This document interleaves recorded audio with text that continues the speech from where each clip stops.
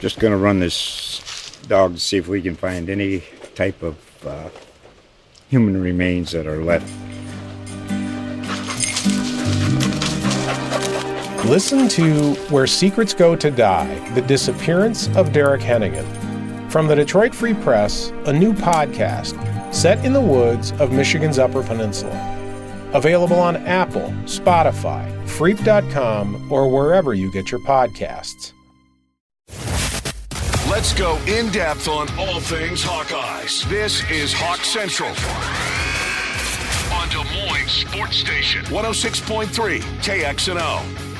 Happy Wednesday, Hawkeye fans, and welcome into the latest edition of the Hawk Central Radio Show right here on 106.3 KXNO. I am your host, Chad Leistikow of the Des Moines Register. Lots to discuss tonight, including a closer look at the Hawkeyes Kids Day scrimmage over the weekend in Iowa City at Kinnick Stadium.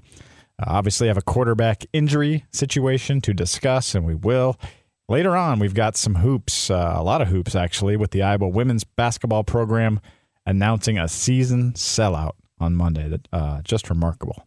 This is our 9th Hawkeye football season, doing the Hawk Central show on KXNO, and we're continuing to roll ahead. I've been with you that whole time and appreciative of the opportunity to catch you each and every Wednesday.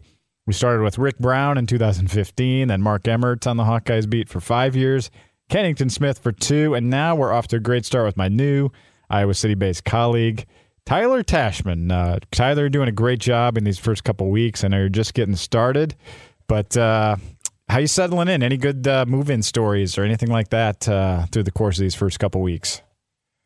Well, I'd mentioned previously about my move-out story of Indiana, of the ceiling dropping down. But I don't know, nothing too crazy so far, which I think is good. There was a minor leak above, a couple floors above my apartment.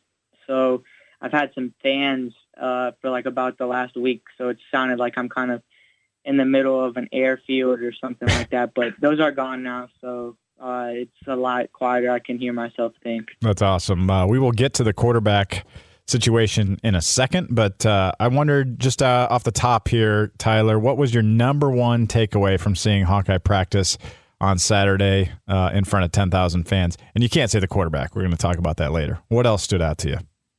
I think the obvious answer would be Iowa's defensive line, because I think that they were really dominant, but I feel like at the same time, people don't really want to hear about the defense as much because, the offense is just such a big storyline heading into the season. So I'll say that I thought it was encouraging some of the playmakers that Iowa, that kind of flashed, I would say, during that Kids Day scrimmage. Seth Anderson, transfer from Charleston Southern, wide receiver. I thought he made some really good plays. I thought, Kaleb Johnson and LaShawn Williams both had some good moments. I think it was interesting to see Iowa go a couple of, they're going some 2 tight end looks with Eric All, a transfer from Michigan. And Luke Lachey, 2 playmakers that, could both be tight ends. And I also think that Deontay Vines, he made some really good plays as well. So I think, excluding the quarterbacks, just talking about kind of the pieces around that you would hope that could provide some firepower that Iowa really lacked for a variety of reasons last season, including injuries. I think there were some positive signs to take away from when you look about offensive improvement, that there looked like more volume of guys that could be contributors this season. Yeah, definitely got to stay healthy, as you said. We will get into a little bit more of a kind of a film review almost of the scrimmage here a little bit later in this segment. But first, we're obviously going to talk about Cade McNamara, who kind of goes down to a non-contact injury while scrambling. It was actually setting up to be a pretty nice scramble, and then he just kind of goes down, and you just hate to see that at any point. The good news is Kirk Ferentz said he did not believe it was structural from the sources you've talked to, the sources I've talked to, believe that continues to be the case, not a season-ending situation. But, as Kirk Ferentz mentioned, above the knee, sounds like it's probably a quad strain, quad issue. And, it could be anywhere from I don't know, 1 to 4 weeks, something like that is kind of the time frame we're thinking. It just kind of depends how serious it is, and they're obviously not going to give us, they're not going to send out the the MRI results, in our email inbox. So we kind of go with what we have to go with. But basically, Tyler, they kind of dodge a bullet a little bit there, but also at the same time, you have to probably go. I have zero confidence that he'll practice this week. Probably going to take it easy at a minimum next week, and then you're at game week. So you hope he gets to week 1. I can't imagine he doesn't play week 1 unless it's really bad. But what do you think about him missing, potentially a couple weeks of practice here in his first fall camp with the Hawkeyes? Yeah, I think that's kind of the main concern or downside to it, is that with the transfer portal and everything, and especially with a quarterback coming in, you want to use as much time as possible to be able to build chemistry with wide receivers and guys he's going to be throwing to and handing off to in the offensive line and that such. So I think even though he has been around Iowa for, a handful of months now, you would like to probably use as much time as possible. So I think that's the downside of this situation, is that he might miss some of this last little bit of tune-up and getting ready for the season and building that chemistry.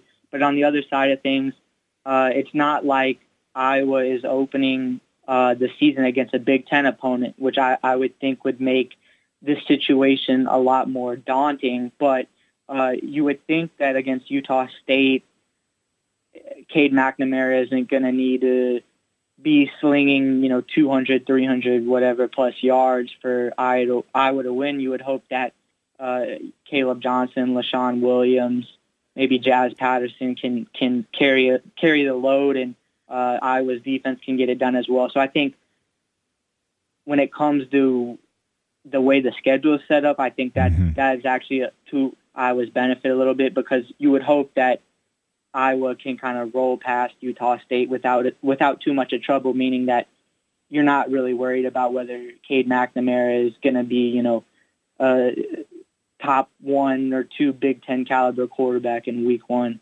Sure. Good analysis there, Tyler. Let's look at Deacon Hill, because, presumably, obviously, at this point, Deacon Hill's running the 2s because Joe Labus has been hurt since last month, so he's been out about a month. And there was hope Joe Labus could come back to practice this week, and we saw Joe play pretty well in the bowl game. Iowa won that game against Kentucky 21-0 in the Music City Bowl, and he played decent. Didn't commit turnovers, ran the offense just fine. I mean, they only scored 7 offensive points, so you can only take so much away. But it would be nice if he could come back. For now, it's Deacon Hill in the number 2 spot, and he had kind of a rough scrimmage, I would say. There was one throw in particular. It was toward the end zone. He had a good time to throw, and the pocket was clean. And Caleb Brown did an out-breaking route toward the end zone. Now, Jamari Harris did a great job reading that play. But the throw was just a step late. I mean, that throw's got to come out when Caleb was making his break, and it was after Caleb kind of made the turn. He threw the ball, and it was an easy pick for Jamari, and it would have been 95-yard pick 6, had it been a real game. So, you just worry a little bit if Iowa does have to even go to its number 2, in week 1, perhaps. I mean, that would be kind of the worst-case scenario. I don't think there's, like I said, I doubt Cade misses any time. But you never know. You just don't know how severe this is going to be.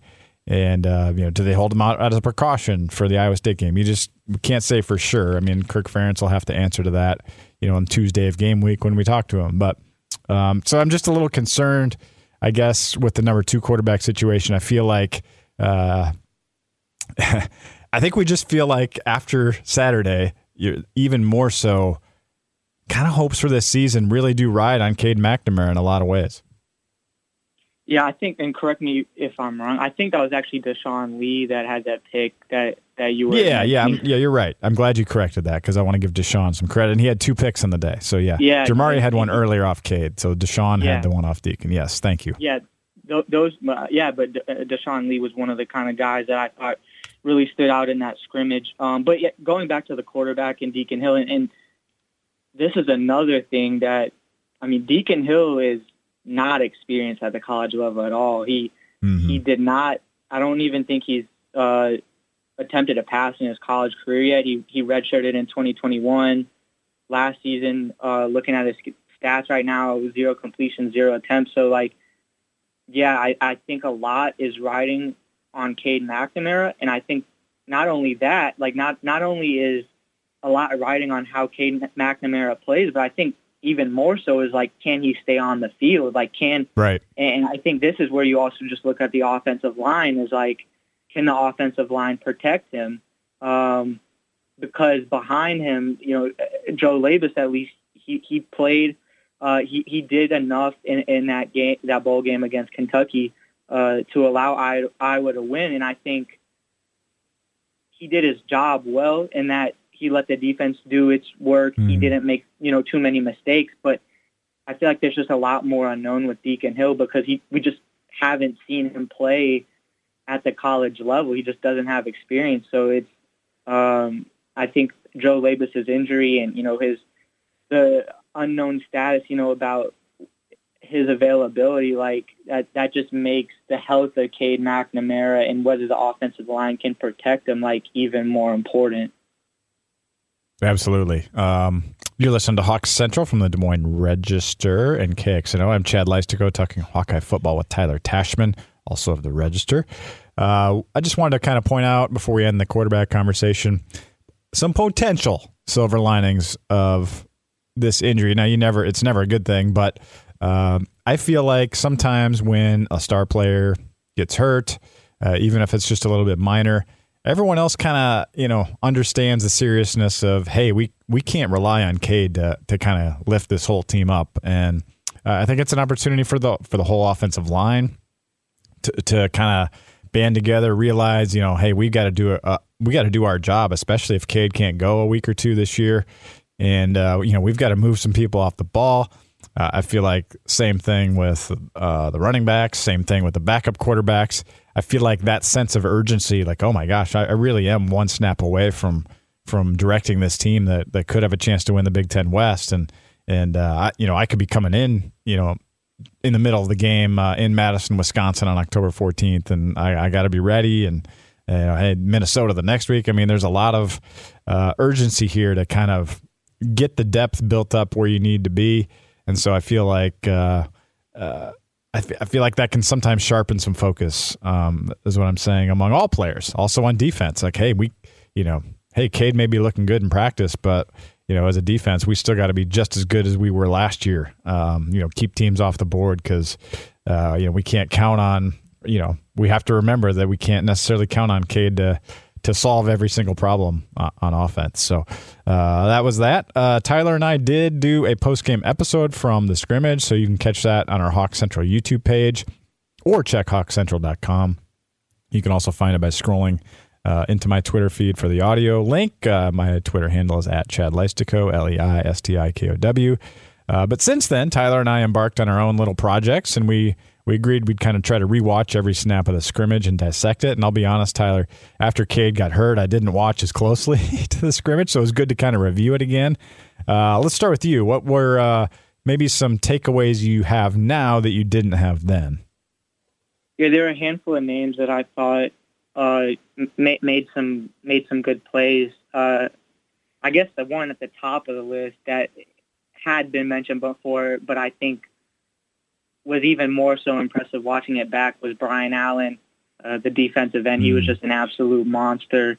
And so I think that he could have a chance of making a real impact this season. Some other names I thought, Max Llewellyn, defensive lineman. There was one play in particular that he put one of the offensive linemen in a blender with a spin move that was really nice. Yeah.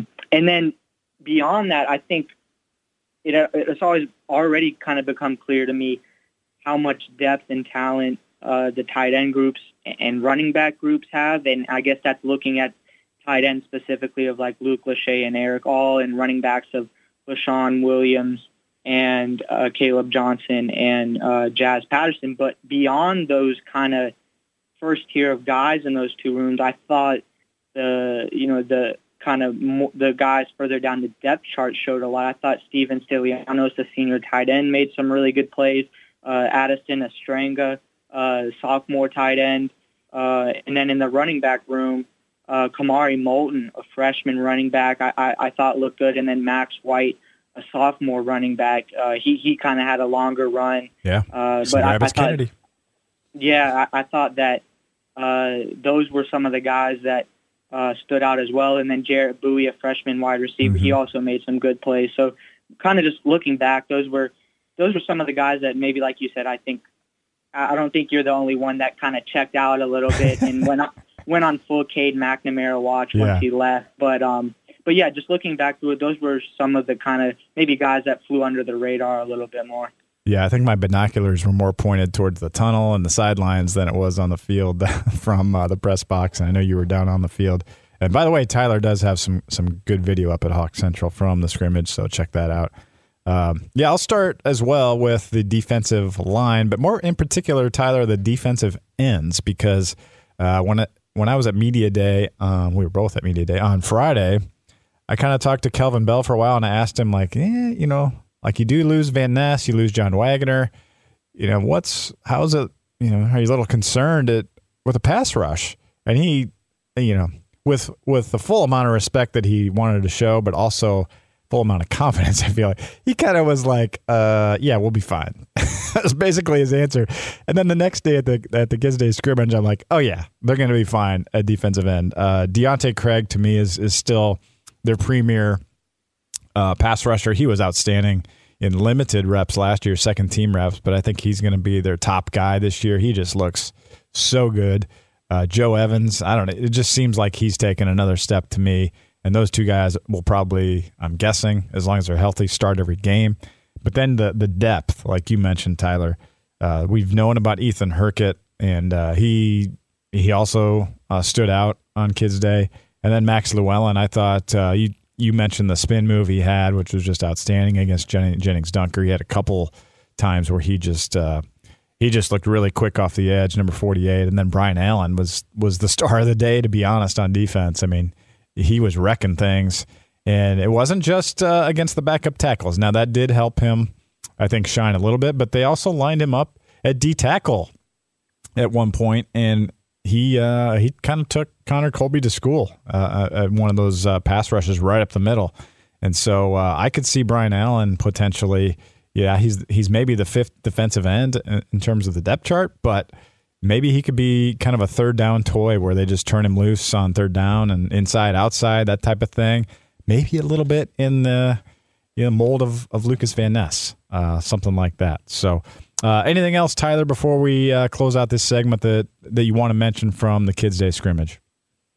I'd just say that, a handful of guys that I mentioned, especially on the offensive side of the ball, and I know this is looking forward, and it's a really small sample size because the priority is obviously the 2023 season. But I thought that a lot of the guys some of these guys that maybe kind of flew under the radar that were younger were on offense. So I think if you want to pull straws and look for things that might be optimistic in the future in terms of offense, I think that there were some signs of, hey, this might be the next wave of guys that you can look forward to coming in and maybe being able to brighten, the outlook of Iowa's offense, once the guys that are going to be in the kind of starring roles, this season move on.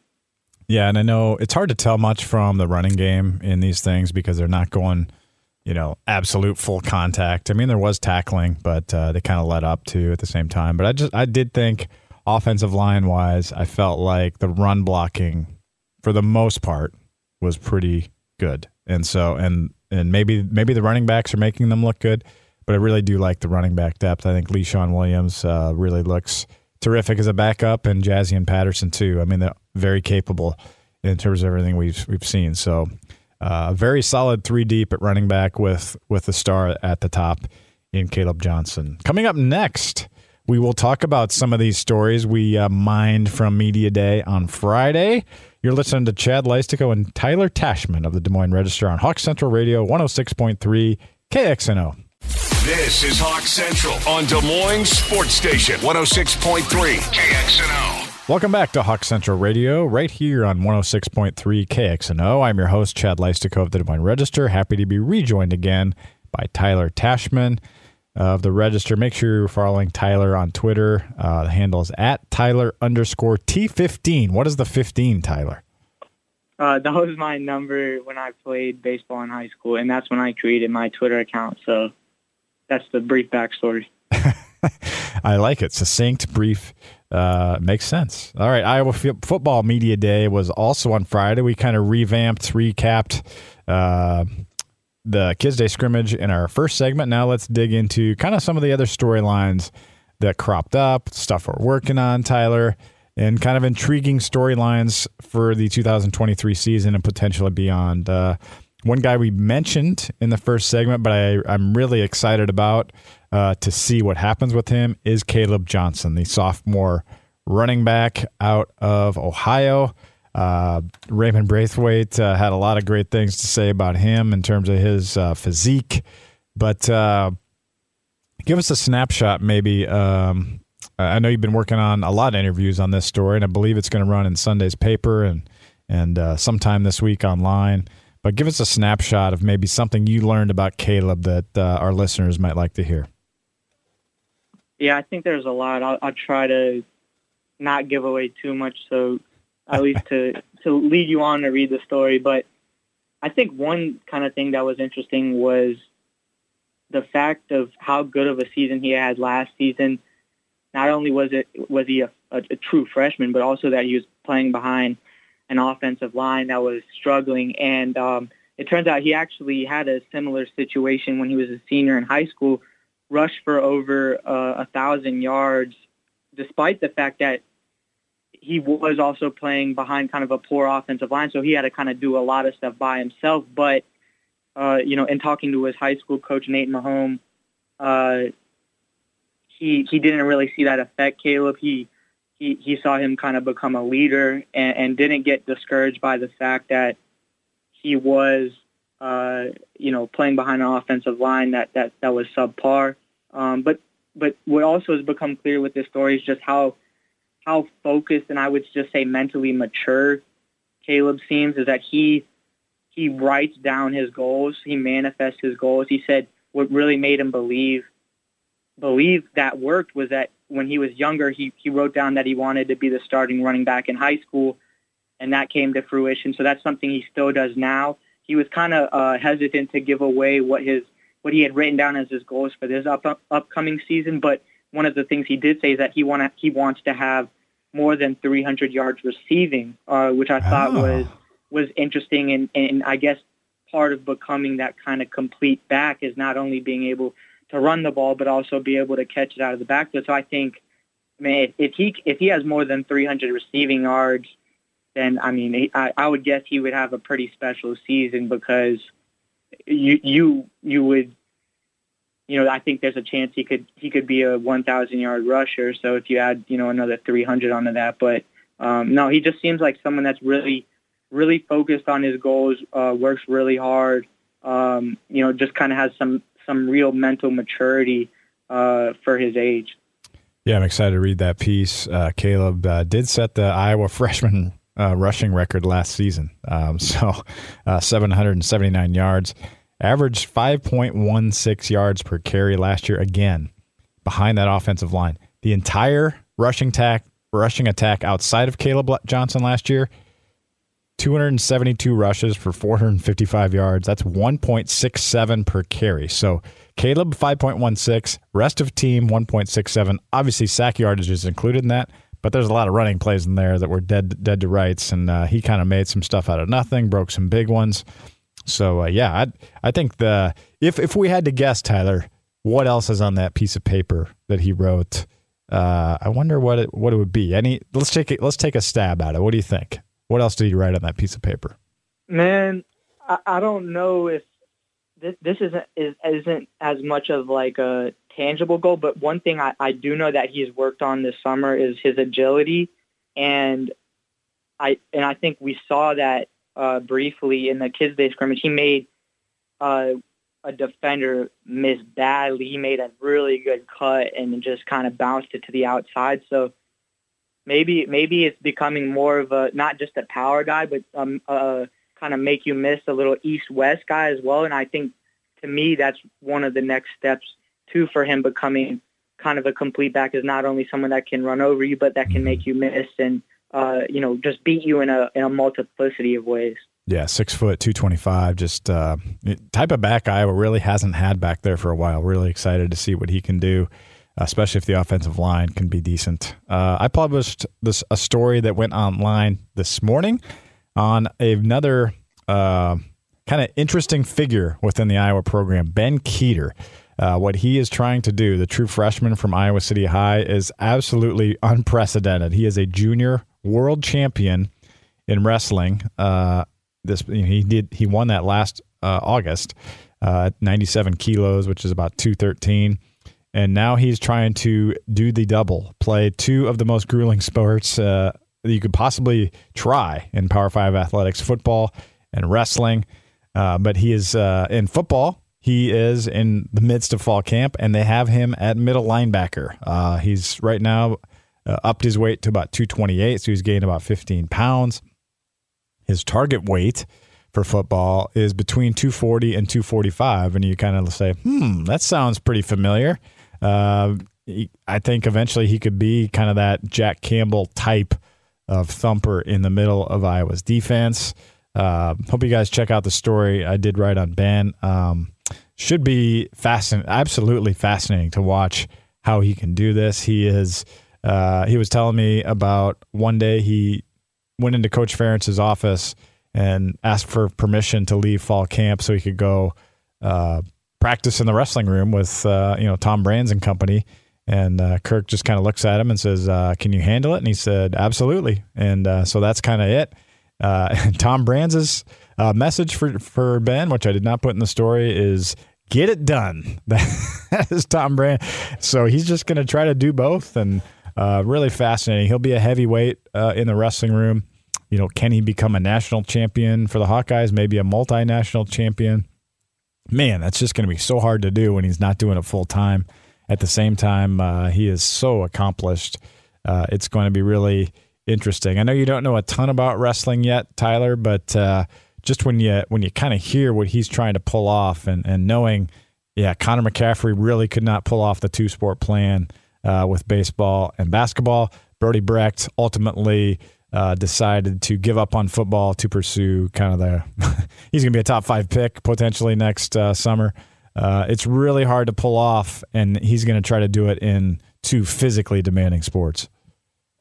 Yeah, and I'm not as, fully well-versed in Iowa wrestling, but I did cover wrestling when I was at Indiana, and I actually wrestled a little bit when I was in high school, so I have an idea about the sport, and I know how passionate people are in Iowa, but the thing that I realized when I wrestled was just how physically taxing it is, right? Like if you're watching it, you might not think and you're not as familiar with wrestling, you might not think okay, these guys kind of, moving around a little bit, that wouldn't be that hard for your conditioning, but it is grueling and the practices are ridiculous. So, and that's in high school or whatever, or junior high or whatever you're doing. So this is like Iowa wrestling, Tom Brands.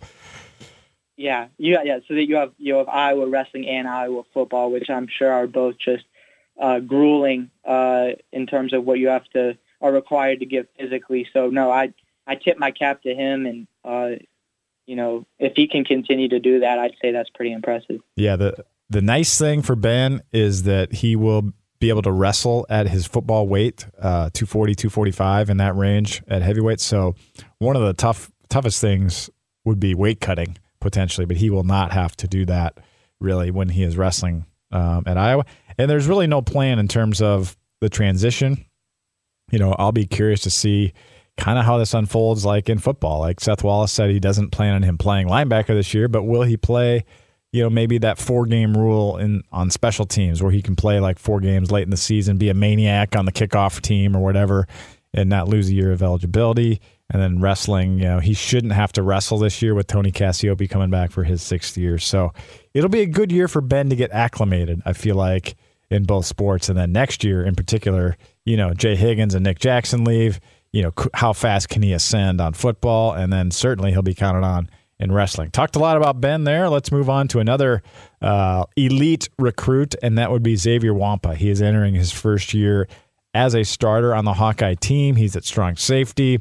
Didn't really shine or look bad on Saturday's scrimmage, and sometimes that's a really good thing for a safety. I know you talked to Xavier at Media Day. Tyler, what were your impressions? Anything you took away from how he's preparing for his kind of inaugural season as a Hawkeye starter? Yeah, one of the main takeaways I had was that with Kayvon Merriweather, actually, was that, and obviously Kayvon Merriweather was such a big part of Iowa's defense last season, and now he's moved on from Iowa, but the ripple effects of his presence are still being felt by Xavier Nwankpa, and he was saying that Kayvon really took him under his wing.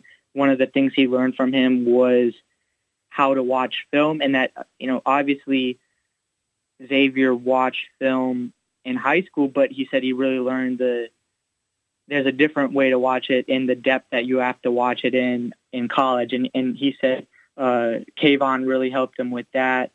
So, now that Kayvon is gone and Xavier is in line to take that position, I found it interesting of just kind of how Xavier learned from Kayvon and now might be able to take kind of what he learned into this first season, first season as a regular starter potentially, because we saw last season in the bowl game against Kentucky when he had the pick 6, I think kind of validated the expectations coming in for him as like a 5-star guy and someone that was expected to be kind of a foundational piece of the future of Iowa's defense. So that was a little indication of what it could be. And now I think this season it could very well be a larger sample size of, his fit into the defense and whether he can really be that, kind of established and consistent guy on the back end. Yeah, opponents may be able to throw away from Cooper DeJean on one side of the field, but they will not be able to throw away from Xavier Nwankpa in the middle of that defense. So it'll be interesting to see how many opportunities he gets at some interceptions, and we know if he gets the ball in his hands, he's very capable of taking it to the house. So one more interesting subject, I guess, going into this season that I wrote a story on that published Tuesday online. You can check that out at hawkcentral.com, is on Jon Budmayr, the senior special assistant to the head coach at age 32. He is essentially, he can't provide instruction or tactical instruction based on his role to athletes, but he can, recommend play calls to Brian Ferentz. He can sit in on meetings. He can be on the field. He can do all that stuff. He just can't teach directly to athletes. So he's basically helping out Brian Ferentz, and I think it's a fair characterization to call him the quarterback's coach at Iowa, and Brian is your offensive coordinator / play caller. So Budmayr has finally talked to the media. I've been asking to talk to him for a while. I was really thankful that he did come out and do interviews on Friday. I thought it was really interesting, and just kind of to capture kind of the mysterious nature of his role. There was a funny quote that Sam Laporta gave on a podcast, and I included this in my story, where he said he showed up at spring practice last year in 2022 and said, he goes, out of the blue, there's this new guy in the building, and he has his hands in the offense. I'm just like, who the F is this guy? And that was, everyone was just like, God, who is this guy? And, he has a big factor in the Hawkeye offense. So he was instrumental in bringing Cade McNamara and Deacon Hill to the program. So really, really interesting guy. I think it's clear that the Ferentzes trust him. Brian Ferentz, very deferential to him. Jon Budmayr was telling me that, it's really nice that Brian has been able to put his ego aside in terms of what he does know and doesn't know about quarterbacks and kind of let him educate him and kind of shape kind of what the quarterbacks are doing to kind of fit what the Hawkeyes want to do offensively. So pretty interesting stuff there. Make sure to check that out at hawkcentral.com. And we'll be following Jon Budmayr's story this year, and he'll be, who knows, if Brian moves on at the end of the season one way or another, maybe Jon Budmayr is the next offensive coordinator at the University of Iowa. I kind of laid out how that could happen at the end of my article, so check that out. All right, coming up next on Hawk Central, we got a lot of Hawkeye basketball to discuss. Tyler is a big basketball guy, as you've probably seen by his coverage already. Who opened eyes on the men's and women's foreign trips? We'll get into that and more next here on 106.3 KXNO.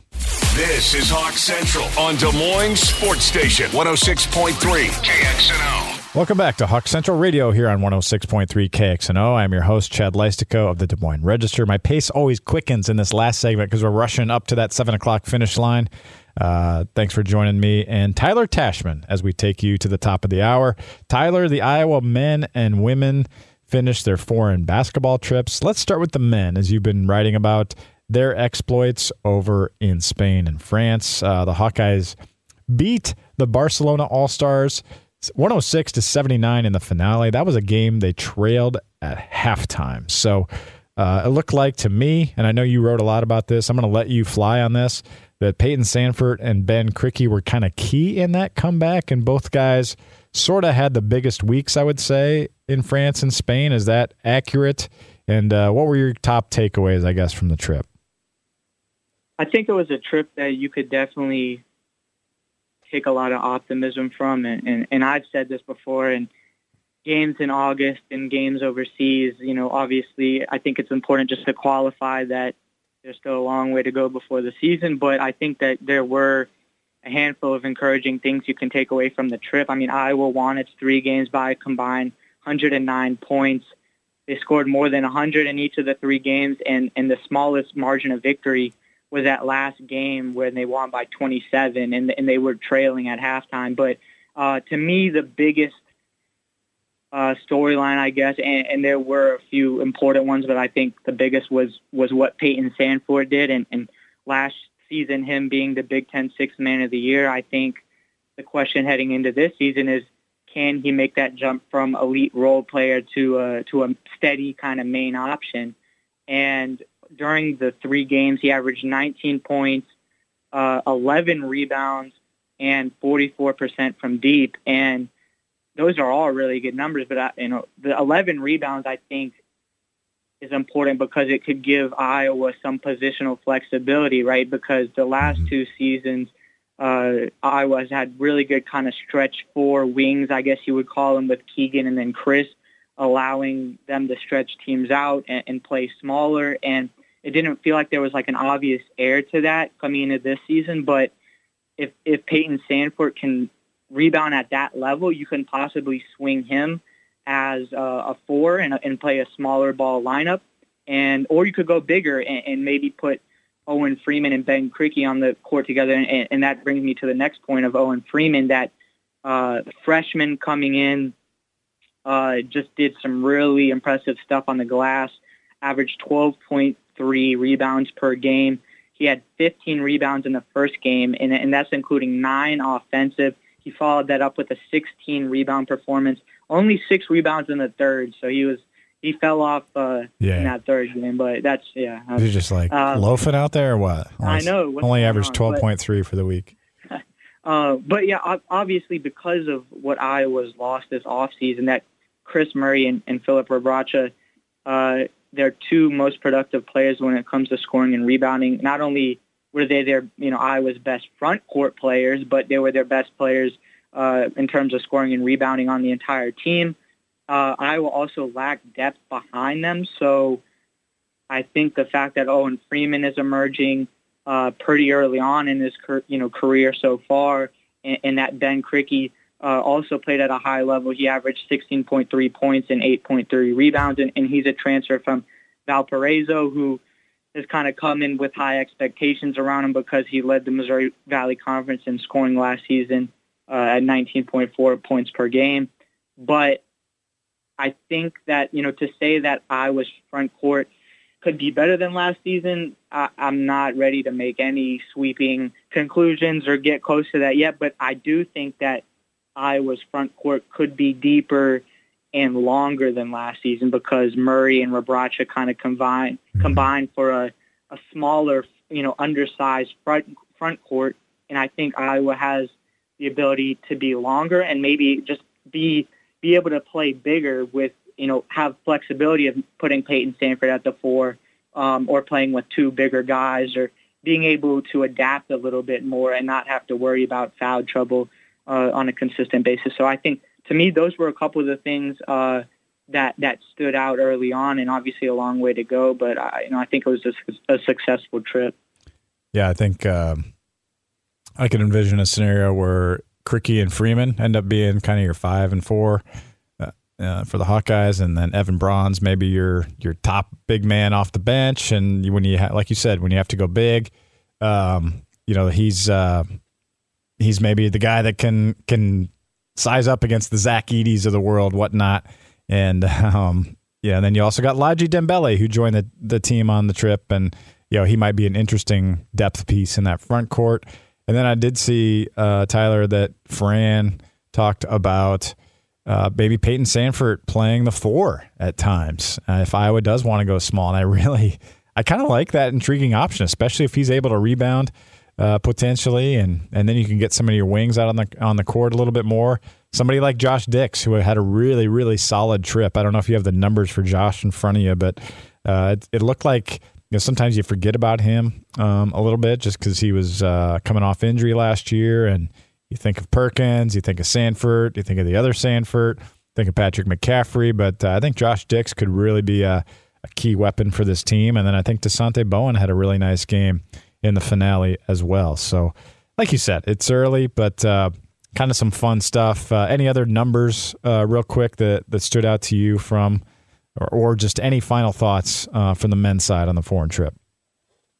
Yeah, you mentioned Josh Dix, and he went 7 for 13 from 3, which was 53.8% during the foreign tour. So obviously he was shooting really well, and that's coming off of him shooting 40% from deep as a freshman.